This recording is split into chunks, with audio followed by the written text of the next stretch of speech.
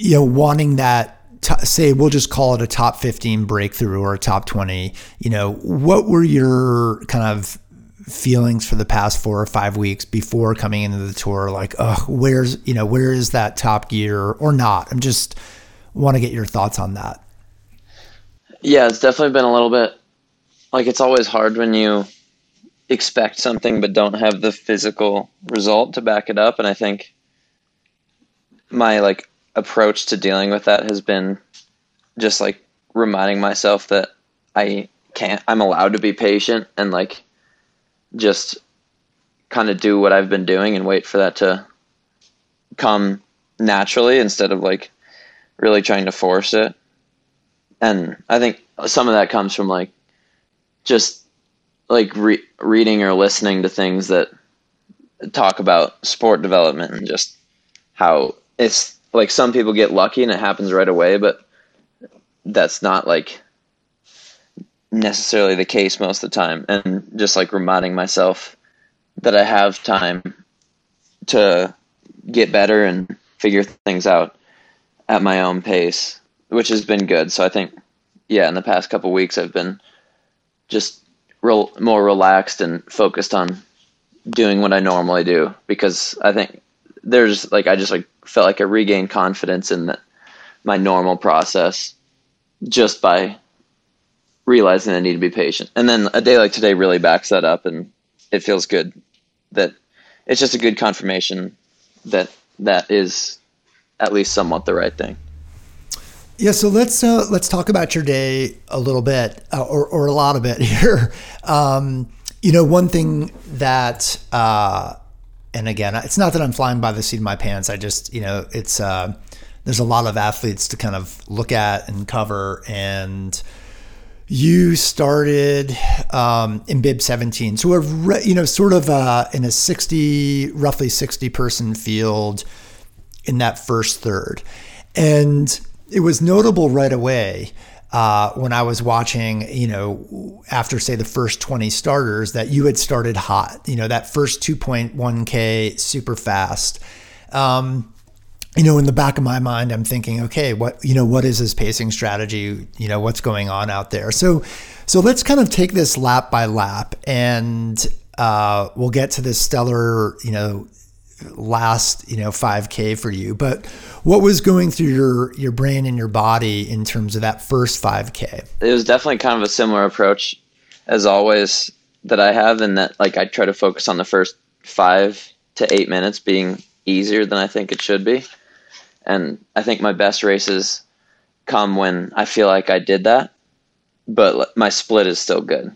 So today, I think I got to that first time where I get a split, and there was only 17 people through, but they said I was tied for first, and I was still feeling pretty comfortable. So I was like, okay.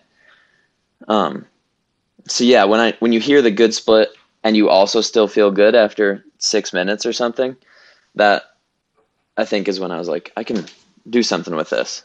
And then just try to keep that steady for the rest of that first lap. I know you're a seasoned vet when it comes to, world junior type racing and top tier national type racing, but it sounds to me like you might be an athlete who wants those splits and wants to, and sort of in this particular case, your emotions are taking a little bit of a boost off of hearing something positive. So is that a norm for you, that you want splits and want a benchmark of where you're sitting in the field early in a race? Actually, usually I ask to not get splits at that first one, because I know if I hear a bad one, that'll throw me more than a good one will boost me. So I guess sometimes I'm just like, whatever, say what you want to say. But today, hearing a good one is obviously okay, this is setting up to be good. But yeah, normally if I don't hear a split on that first one, it lets me not really try to go for a good split.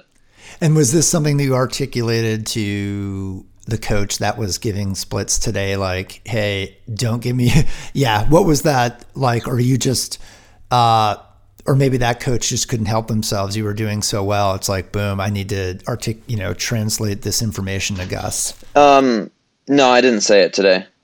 And, I mean, some days I'm adamant, like, I really don't want this first split because I think it matters. It depends on the course. So, like, if it's a course that starts really hard or something like that, and I really need to focus on going slow, I don't want it. But this one, I felt like it was maybe more manageable. And it's sort of like the fast pace of the tour. I didn't really have a lot of time to think about what I wanted from splits. Okay. And at some point, I've spoken to Matt Wickham already this morning. It sounds like you caught a very solid and probably very taxing ride with Dennis Spitzoff, who ended up second on the day. And he started in bib 39. You were in bib 17. So when did you link up with him? That was like midway through the second, or maybe even, I think midway through the second lap, near the top, near where it starts descending back into the stadium. Okay, and what was going through your mind then in terms of understanding who that was and his capacity, and also, the opportunity for you to pace along with him as he's going for, a podium in this case? Yeah, I saw him around like a 180 corner, and I knew who it was, and I was pretty excited. I was like, this is going to be a good ride because he's been racing well, and yeah, but he caught us, I was in a little group, and he caught us right before the downhill, and I just hopped in behind him. And then it was kind of funny because, that downhill felt really easy behind him when I'm sure it was just about as fast as before, working it, but I was able to not work it that hard. And then going into the third lap, he notched it up a lot, actually. I was like, how are you doing this in your second lap? But that little rest was good, so I could hang through the third lap. And were you, getting into nitty gritty? I mean, are you someone who is, in this particular instance, just going for it and it's like, I don't care if I blow up? Or were you still being mindful of okay, I've got to gauge this effort. I've got an opportunity for a top 20 here. Spitzoff is right here. Or are you just I'm taking a huge risk and going and see how things transpire? Well, since he's caught us at the top of the hill, I didn't have to take a huge risk to hop in behind him initially. And then by the end of that downhill, I was on my last lap. So I was like, I need to do everything I can to stay with him, because even if I blow up at the top of the climb at 2K into the lap, I'll be able to at least hang on to something. So yeah, I was excited because I was in a pretty good place fatigue-wise, so I figured I'd be able to hang on to that. I think what is notable, and I mentioned this with Matt Wickham, oftentimes when we look at men's distance results and parse out splits and parse out time back, that it's very densely clustered in terms of time. The range between, say, 10th and 20th could be a few seconds. The same going all the way back to 30th place. And I expected the same, when I looked at the splits at 10K, for example, when I pull this up, Gus Schumacher, you were at 26th at the 10K split. Okay. 56 seconds out, clustered by, I'll go back to Fabiani at 23rd at 51 seconds out, all the way back to Scott Patterson, say at 30th at 104 out. So for men's racing, there's a little bit of a range there. But to be honest with you, I expected when I popped up, the splits for the fifth lap for it to be, again, kind of a dense cluster. And I would say it doesn't seem that dense to me. I mean, Dobler in 12th at 49 seconds. I can't pronounce Bogle in 13th at 50 seconds. You at 51 seconds out at 14th. And Terentev, a Russian, at 15th at 52 seconds. Otherwise, we start to bump back in time, and it's not super dense. And I was right away that, wow, he must have had a very stellar last 5K. So can you talk a little bit about that and what you were feeling physically and what was going on in terms of you being able to seize an opportunity like this today?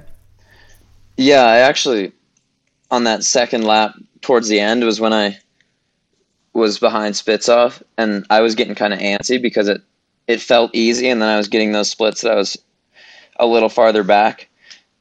But it was also nice because I had that energy that I knew I could put down a fast last lap, and that generally is like my best races kind of come when I am entering that last lap or 3K or whatever with a little more energy than I think I should have. And when I get that, like, usually it just comes as like a wave of feeling like, uh-oh, I need to do something now, because if I don't, I'm just going to have a bad race. But then it's like, if I have that energy, so I was able to hang on to Spitzov as he ratcheted his pace up.